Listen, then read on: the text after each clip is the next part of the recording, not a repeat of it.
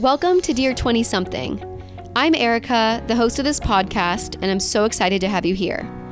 A bit about me, I'm a 20-something social entrepreneur and investor who is navigating the ups and downs of being in my 20s. The Dear 20-something podcast started because we wanted to create a space for ambitious and curious 20-somethings to connect with the successful changemakers they most look up to. While the 20s can be a time full of questions and doubts, we're here to humanize the whole thing. You'll hear from successful trailblazers who will share the highs and lows of their 20s, and you'll also get words of wisdom from some experts who will speak on a certain topic relevant for 20-somethings. And then sometimes it'll just be me on the mic hosting an episode where I share a recent reflection or story from my own life, as I too am navigating this wild decade. We're so happy to have you here. Let's get started. Today on this solo episode, I will be sharing the personal finance journey I have been on over the past few years. We all have interesting relationships with money, and I wanted to get really clear about mine very early. Especially as women, the more traditional and sexist stereotype is that you find a man who makes the money and is the breadwinner. And I just knew that was never going to be me because of my childhood, my personality, and my passions. And my ambitions, actually, for that matter. I'm going to start with an overview of personal finance that will sum up a bit of what you will read in a lot of these books. And then I'm going to dive into my own experience and where I'm at today with my relationship with personal finance. So starting off more broad, what is personal finance? Personal finance, I think, are the personal decisions we make around how we make money and then how we choose to spend, save, or invest it. How is money made? Well, I think the most obvious way we all know of money being made is by one job, and that's what most people do to make money. That's tied to earned income. So they work a set amount of hours, whether that's, a 9 to 5 or it's more intense, let's say an 8 to an 8, but they're basically putting in a certain amount of time and trading their time for money. I learned pretty early on, and this is one of the earliest things that you will also learn, or you do already know from these personal finance books, that there's actually 3 types of income. So this one that I'm referring to now is this first type called earned income. And earned income is how most people make their money. It's tying their time to their money. There's 2 other types of income though. So earned income is kind of like bottom of the totem pole, what most people do. The one above that is going to be called portfolio income. And that's basically any gains or dividends that you can receive from stocks or from your investments in the market. And so the differentiator here between this one and the next one is, are you conducting business activity? So the answer for this one would be no. For portfolio income, you're not. You're basically just like parking your money into the market, and any dividends you get or gains as it appreciates is going to be portfolio income. The third type of income is the one that you probably hear the most about, is passive income. And you probably hear a lot of people say how real wealth is made through passive income. Some examples of this would be like rents. If you have real estate, the rent that people are paying you monthly. Maybe it's royalties. Like let's say you were on the show Friends, best show ever, and you are Jennifer Aniston and they still play the show. You're probably getting a check in the mail every month, but you're not doing anything anymore. It's passive income. It's money showing up without you doing any additional work. A lot of people call this like money while you sleep. So it's the opposite of earned income, right? Because earned income is the money that's tied to the time you're putting in. If you're sleeping, you're not putting in time. And so, like I said, the difference between portfolio income, which is that second level, and passive income, which is that third level, is a business activity attached.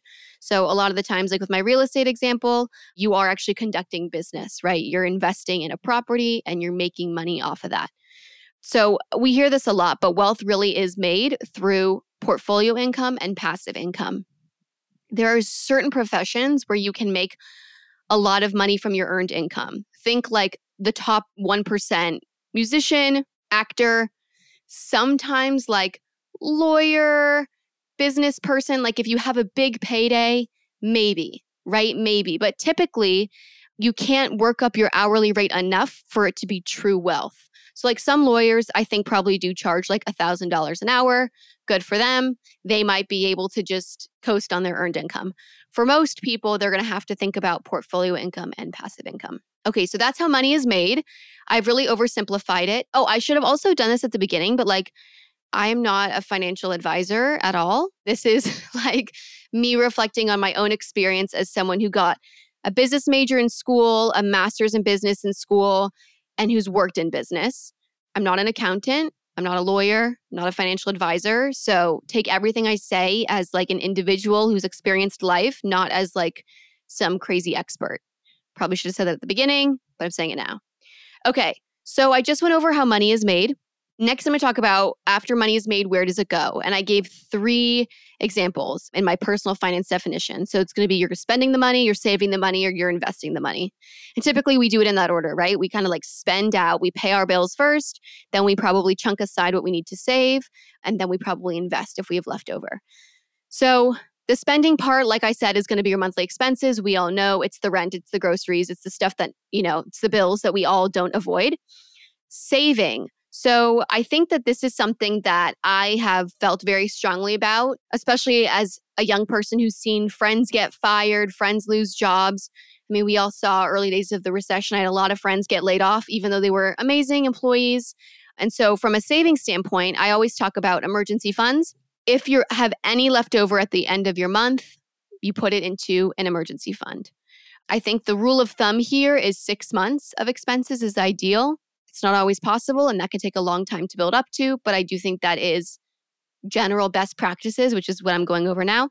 And then the last bucket is investing. And so this would be this like portfolio or passive income bucket that I talked about. So when you make money, you can either spend it on expenses, you can save in an emergency fund, or maybe like a huge purchase you have, or invest it, and investing it in different types of portfolio or passive income.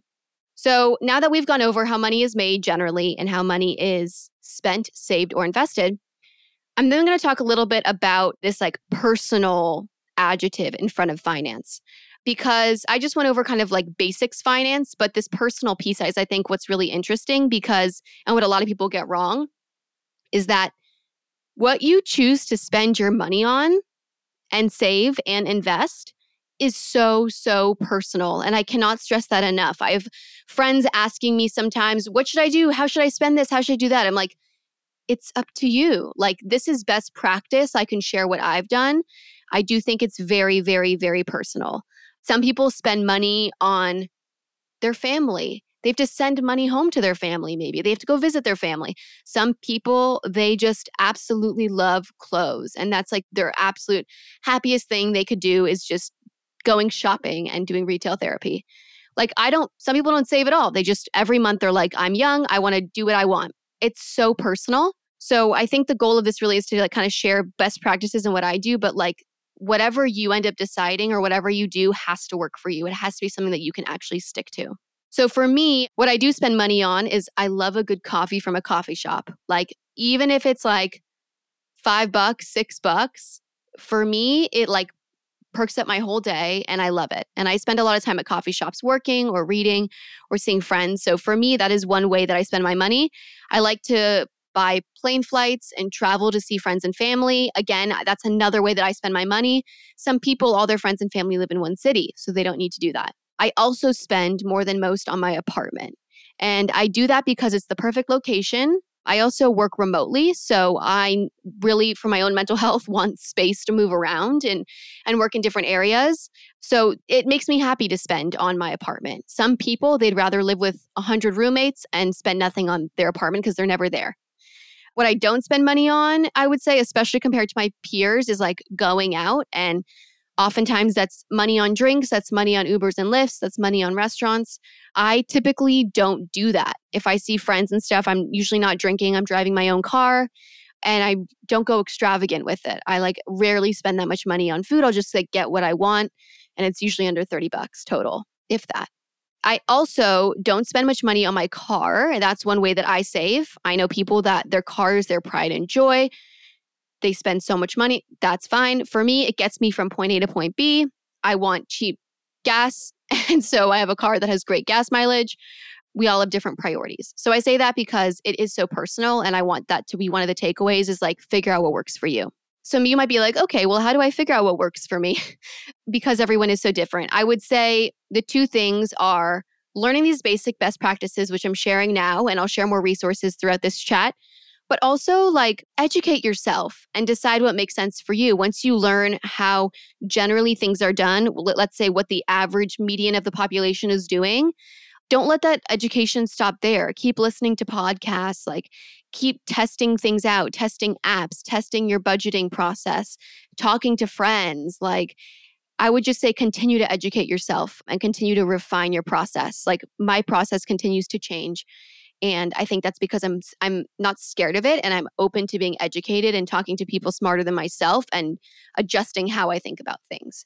Okay, so a couple other best practices that I wanted to throw in before I dive into my own experiences. I'm going to just put it into two buckets. One is budgeting, and then one is like debt, savings, and investments, which is basically where money goes. So for the budgeting, I do think best practices are to do yearly and monthly budgeting at a minimum to understand how much you spend each month. Monthly might sound like a lot.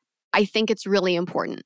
I don't think there's anything better that you could be doing for your future self than spending 30 minutes. Hopefully you can get a good process down to 30 minutes once a month to set yourself up well. I would also say a lot of the effort comes in the setting up part of it. So like this like initial budget setup and these like yearly reviews are more of the work. The monthly should just be maintenance. But I would say that is best practice, is to do both yearly and monthly. I think budgeting will also make you more aware of what you're spending. And I'm sure there's some serious psychology behind this that I cannot quote now. But when you are aware of something, you are much less likely to overspend, overreact, overdo it because you're hyper aware and you know you'll have to report on it later. I know this is like a pretty common thing with like food tracking, anecdotally and also scientifically, that like if you are tracking what you're eating, how it makes you feel, how much of it, how little of it, if you have to report it to someone at the end of the day, you're just going to be more mindful because you know that someone's watching, whether it's you or another person, and you know that you're being held accountable. So I'd say I think budgeting more than anything is just good practice.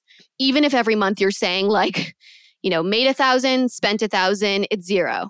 Made 1,000, spent 1,000, it's zero. You'll just at least be more aware like, oh wow, do I really want to buy this one thing? Because I know I'm going to have to not break even at the end of this month, or whatever your rules are for yourself. When it comes to budgeting, there are also a few resources I would say I've heard good things about that I wanted to share. So the Mint app, I'm pretty sure, I think Intuit bought it. Not positive, but I do think Intuit did buy it. It's called Mint, and it basically hooks up to all your accounts and like auto categorizes things for you. If you don't want to set up your own system and you just want to download an app, I would say Mint is probably a good one to start with. If you do want to set up your own system, Google Sheets and Notion have a lot of really good templates, and they're literally just called like budgeting, but they'll give you like all the categories already bucketed out. Typically it's color coordinated, which I think makes things more fun. And you can use that if you want to do a more like high touch, like kind of comb through it every month, put it in a spreadsheet in Google Docs or Notion. So yeah, I would say that's another option. And then one thing I will say I haven't used, but I've heard good things about, is called YNAB. I think it stands for You Need a Budget. I think it's ynab.com, something like that. If you type in YNAB on Google, people keep recommending to me. I intend on trying it out, but I have not yet, but I've heard good things. So those are a few resources if you're like really motivated to get started. I will say I use a combination of the Mint app and my own templates. Another budgeting best practice is very high level. Your income minus your expenses should be more than zero. And this might sound like duh, but I do think it's actually very, very important to just think about it in a really simple way. Like, to know that your budgeting is going well, again, this is best practices, you should be not dipping into your savings every month.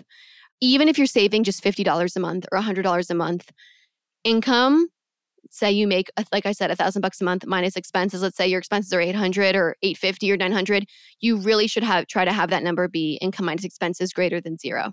One other income tip, that this isn't totally a budgeting thing, but if you are feeling like you're on the border, like every month you're just kind of cutting it close, we talk a lot about cutting expenses, which I think is really important and often the easier thing to do and the more obvious thing to do. Like, oh, every month I need to spend much less on clothes, or every month I need to spend much less on restaurants.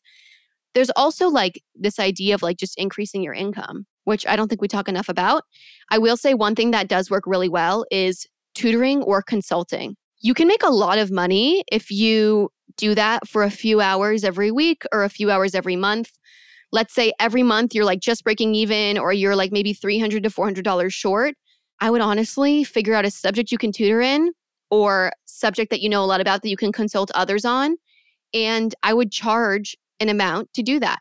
It's obviously very flexible. It's typically pretty consistent. If you are doing tutoring, you'll be seeing the same people every month or every week. And I found that that's actually like a pretty high income way, or how should I phrase it? A pretty easy way to make more income. You got to figure out the thing that you're good at that people will pay for, but it's pretty simple. You only need to do a few hours, usually a week or a month. Okay, the next budget of best practices is just debt, savings, and investments. I'll give kind of one thing on each. Debt, definitely paying off high interest debt first. Again, I know this is obvious, but that's obviously very important. If you haven't studied compounding interest, I recommend just typing that in on Google. If you do have high interest debt, you should be paying that off as quickly as you can. Again, talk to a financial advisor. I do think it's smart to have 3 months of an emergency fund at least before you're paying off more of the low interest debt, just because you never know what could happen. And if you don't have anyone to turn to, like, you really should have a very small cushion. But again, it's personal finance for a reason. So you do what you think is best. My one tip for savings, building up the emergency fund. The tip that I don't think enough people talk about is high yield savings accounts. So for me right now, my emergency fund is it used to be just sitting basically in a savings account in Bank of America. It wasn't making me any money. I think it was making like 0.001% or something like that. There are certain high yield savings accounts. Ally Bank, I know, is a good one, where basically your money can just sit. The interest multiplies, and it can basically make more money by sitting than it does just in a regular checking account or a savings account. So I would say look into a high yield savings account just for your emergency fund. And Ally Bank, I think, is just a really good one. They've been like increasing my interest, and the interest in this sense is a really good thing because it's basically my emergency fund money is growing on itself. Like I think I make, not too much, but like I make like maybe $5 a month or $8 a month versus $0 if it were just sitting in a regular checking or savings account. Okay, then the last thing on investments, I do think once you have debt figured out a little bit more and savings figured out a little bit more, I would say investments is the next bucket. And there's two main vehicles that 20-somethings use. I would say Roth IRA and 401k are the two. The Roth IRA is really great if you make under 129k. It's kind of great if you make under 144k. And then if you make more than that, you kind of got to do loopholes and things. It doesn't work as well. But if you make under that 129k amount, you can put in up to $6,000. Basically, it's after-tax money that can grow and you will never be taxed on that money. There's like not many vehicles, I don't think if any, that allow you to basically never be taxed on the money that you put in. So I would say that if you are a 20-something that makes under 129K, and if you take anything away from this conversation, it would be open up a Roth IRA, and you can do that by going to your local bank and asking them how to do it or searching it up online. Maxing out or putting in as much as you can. If you can't do all 6K, that's fine. Put in $1,000 and put that money into something in the market. Some people want to buy individual stocks and bonds. Some people want to buy index funds. I personally think index funds are the way to go because they are basically like a blended average of the best performers. So make sure if you do open a Roth IRA, you actually do invest that money into something in the Roth IRA. Think of it like it's the vehicle. So it's like it's the place where it sits. You still have to invest that money into something else. But a lot of these people that work at these banks and stuff, smarter than I am with this stuff. So you can ask them. But I would say that's like the biggest takeaway. And then the 401k is great when you have an employer because they often will actually match whatever you put in there. So I've actually never had an employer that had a 401k set up. So I've never had a 401k. I have plenty of friends that do, and it's amazing because I believe they will match typically like, I don't want to throw a number out there that's wrong, but like I think 5% of what you put in, something like that. And you can put in up to, I think, $19,500 into a 401k. So it's basically like if you max it out or you put in a lot, they can give you like an extra 1K, I think, or even more sometimes. I think it depends on the company. So, I mean, every person is different. Do your own research. Not everyone has 6K or 19.5K at the end of the year to put into one of these things, but even small chunks can go a long way. And I think especially the Roth IRA is really smart if you make under a certain amount and you want to grow tax-free. And the 401k is really great if your employer already has a program where they'll match it for you. It's basically like extra free money. Okay, so that's basically my business best practices, my finance best practices. I'm now going to dive just a little bit into like my own journey and my own experience. So hopefully this is valuable and interesting to you. And again, I'm not a financial advisor. This is just my own journey. So I guess childhood, I think a lot of our childhoods help us inform how we think about money. For me, I grew up with a single mom who I've mentioned on here before.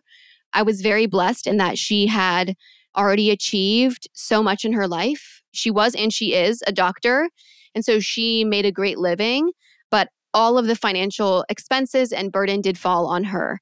And I did see that from a young age. It's a lot of pressure to put on one person. And she didn't ask to be a single mom. She didn't plan for it. She just kind of happened that way. And she had to support 2 kids on her own.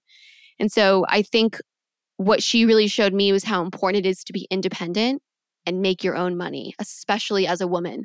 I actually interviewed Laura Wasser last week, but I don't know when that episode is coming out in relation to this one. She's a really well-known celebrity divorce attorney. And one of the biggest takeaways she said was like, she sees divorces all day, every day, and how important it is for people to make their own money. And I completely agree with her, especially as women. It's essential that you have your own path to making money.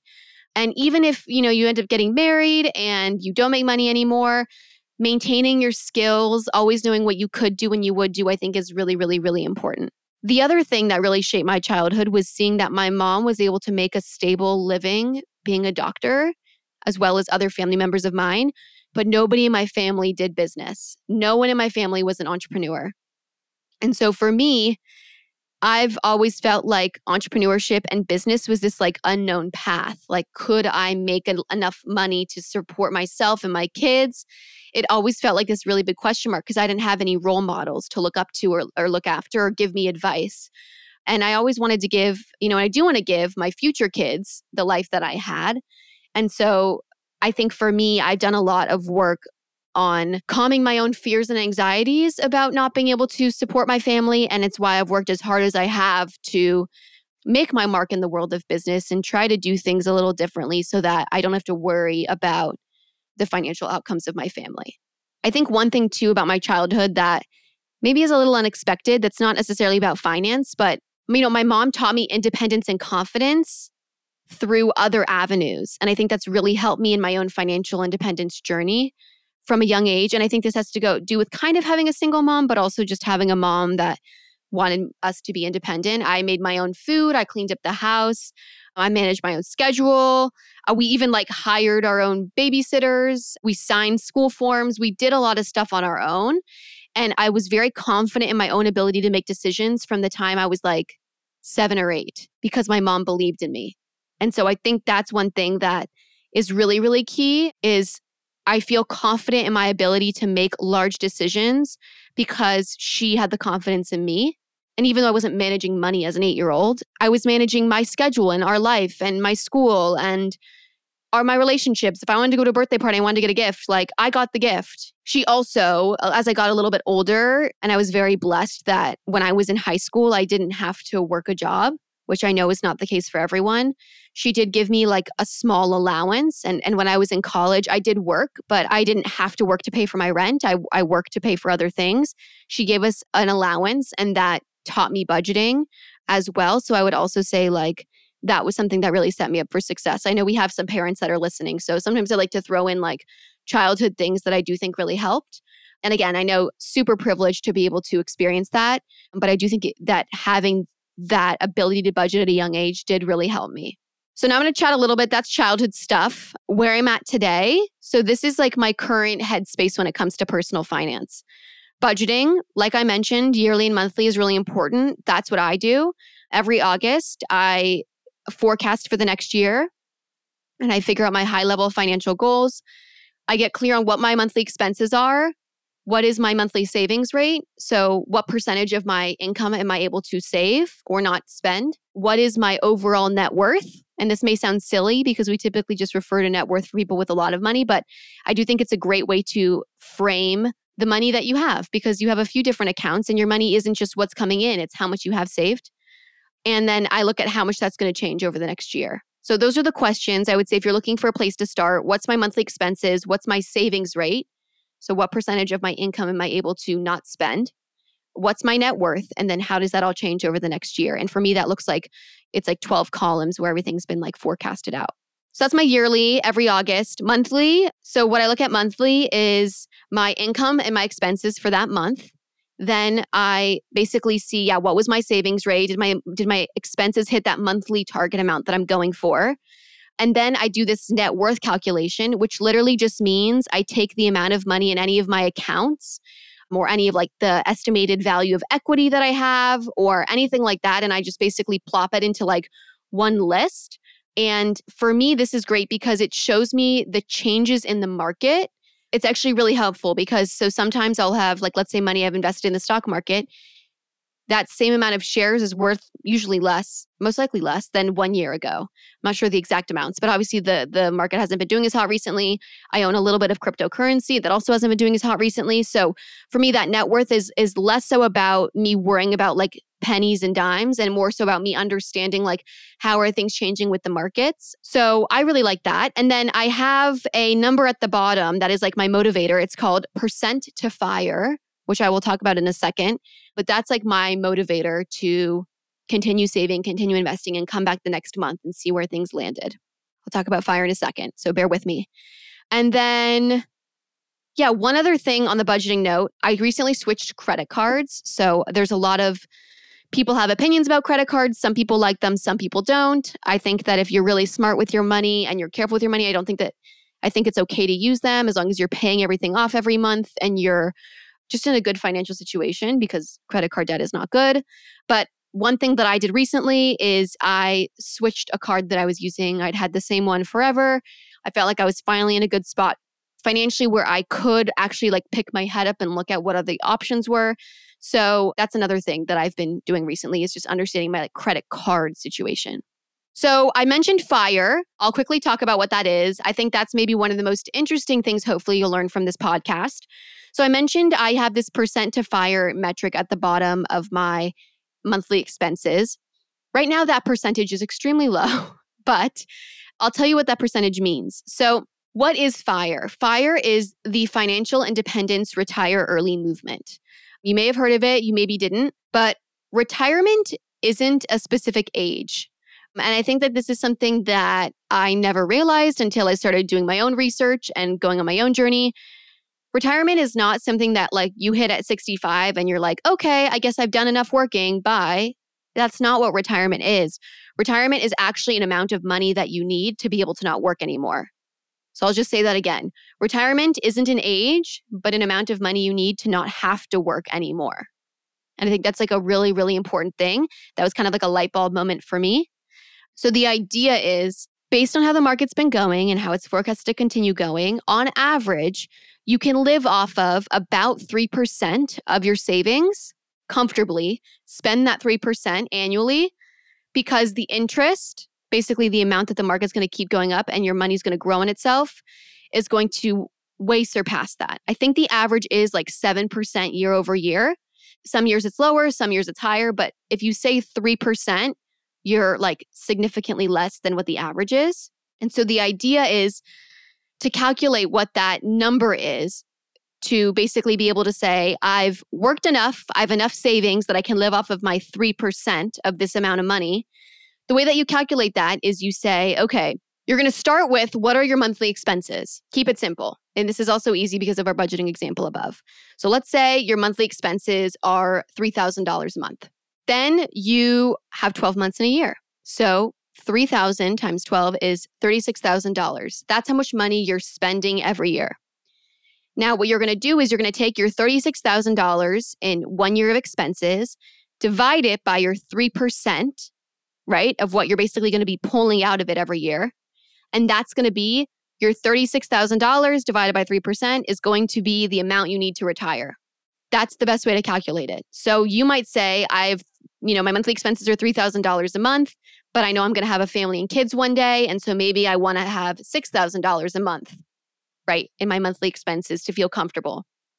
What you'll do is you'll say, okay, my monthly expenses are $6,000 times 12 months in a year is going to be $72,000 a year. So you need to be able to comfortably spend $72,000 a year with a family and kids. If you divide that by 3%, your number is $2.4 million.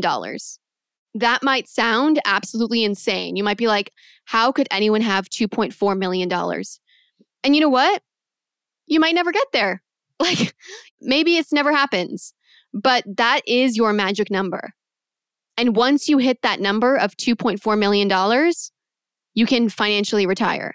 Now, I've kind of gone above and beyond. $6,000 per month for most people is way, way, way more than they need. A lot of families can live off of $3,000 a month or $4,000 a month, but I'm just giving kind of a dramatic example of $6,000 a month. And so my percent to fire number at the bottom of my spreadsheet is basically how much do I have saved divided by what that number is for me. And I've defined what that number probably looks like for me as the number that I need to fully retire and not necessarily have to work again. I will obviously always work because that's me, but I will feel comfortable not knowing that I have enough. So I would say that's one thing that I would really recommend doing. For me, it gave me a lot of control and understanding over my own financial situation and gave me something to look forward to. So I would say calculating your FIRE number and calculating the percentage you are to that every month can be a great motivator for you if you like numbers and goals and things to look forward to. Okay, next thing about where I'm at today. I mentioned the entrepreneurial career path, and I will say one thing that it's tied to the FIRE thing. I eventually want to not always work for someone else. At some point in the future, I do want to be able to work on my own projects full time. I do want to be able to potentially even invest my money into my own thing that I'm starting. And so I think where I'm at today is I'm figuring out what that looks like as an entrepreneur. I don't have the traditional path of I'm going to work until I hit that FIRE number and then I'm done.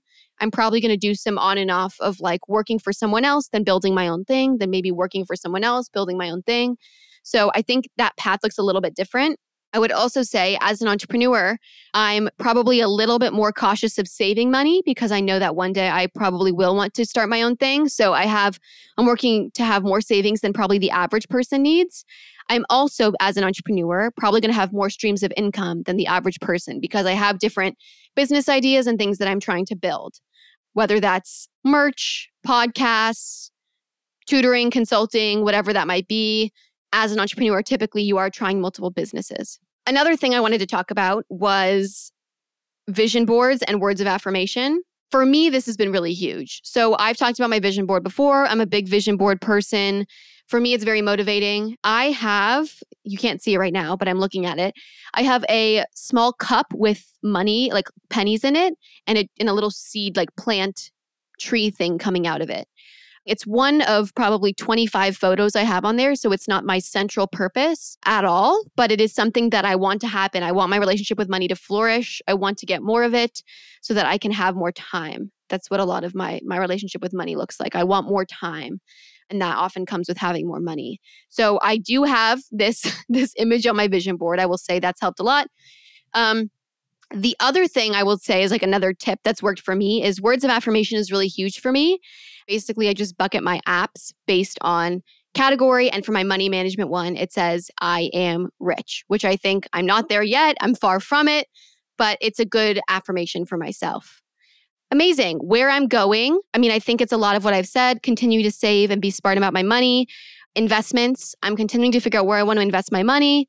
I've been doing a little bit of real estate. What does that look like? How can I double down on that? I think the biggest thing for me is where I'm going is using money to buy myself more time. I think the best use of money is to basically, in my opinion, buy people's time to help me and to delegate what is not a good use of my time. Time is the most precious resource any of us have. And so I think where I see myself going is ideally, now I do a lot of stuff myself, but ideally I can accumulate more money and more people around me who want to help me to then basically continue to scale what I'm doing. But I think money for me is viewed as time and freedom. And like I said, continuing to educate myself. There's always more to know. And I think that's something that I am continuously improving on is educating myself. And on that note, I do have a few recommended books and resources just to share before we wrap up. The first is going to be Rich Dad, Poor Dad by Robert Kiyosaki. He talks about that 3 types of income that I mentioned above, as well as many other amazing topics. I think the book was written quite a while ago, but it's still very, very relevant, and I highly recommend. Quit Like a Millionaire is another book by Christy Shen that I really loved. She does an amazing job of talking about how her childhood has influenced where she is today and how a lot of this like American dream that we've been sold, like buy a big house behind a picket fence, isn't necessarily the right financial choice for everyone. And so I really, really liked that book. Psychology of Money by Morgan Housel. He's an amazing, amazing thought leader in this space. He goes on a lot of podcasts. I would say if you're not a big reader, I would type in Morgan Housel. I think he was on Tim Ferriss recently, which was great. But yeah, it's just understanding our relationship with money. How does money grow and how can you have it work for you? So he does an amazing job in that book. 4-Hour Workweek by Tim Ferriss. So this book is a little bit more about mindset, a little bit less so about like straight up like personal finance. But a lot of it is about like understanding cash flow and understanding how money can help you buy back time, which is something I just hinted at too. So I would say that The 4-Hour Workweek is another great book. There's also a lot of really great financial influencers on like Instagram and TikTok and different apps and things like that. I would just say throw them a follow and just like see what kinds of content they're putting out there and just continue to educate yourself. The biggest thing I would say, and I'm wrapping it up, is don't put this off. Don't put figuring out your financial situation off. Money really does compound and it's losing value if it just sits in your bank. So my challenge for you is to just take 1 hour over the next week and set aside time to really get clear on your financial situation. And maybe you feel like you're doing a good job, but not a great job. But really take time to think about your relationship and do it now because, I don't know about you, but whenever I hear these like people ask about advice for 20-somethings, one of the biggest things they say is like, oh my God, I wish I figured out finances before then. I wish I knew how much money compounds, all the things. So I would say do that. Make your future self proud. It honestly just takes 1 hour. The stress of it often is way more than actually doing it and getting it all sorted. But yeah, hopefully this was a little bit helpful. You learned some quick tips. Again, I'm still figuring out my situation, but I've been on my own personal finance journey to get it all figured out. I hold myself accountable monthly and yearly, and you totally can too. So best of luck with it. And yeah, keep me posted on how your financial journey goes. Thank you so much for listening to this episode of Dear 20-something. If you enjoyed it, you can give us a follow over at Dear 20-something on Instagram or subscribe here or anywhere you get podcasts.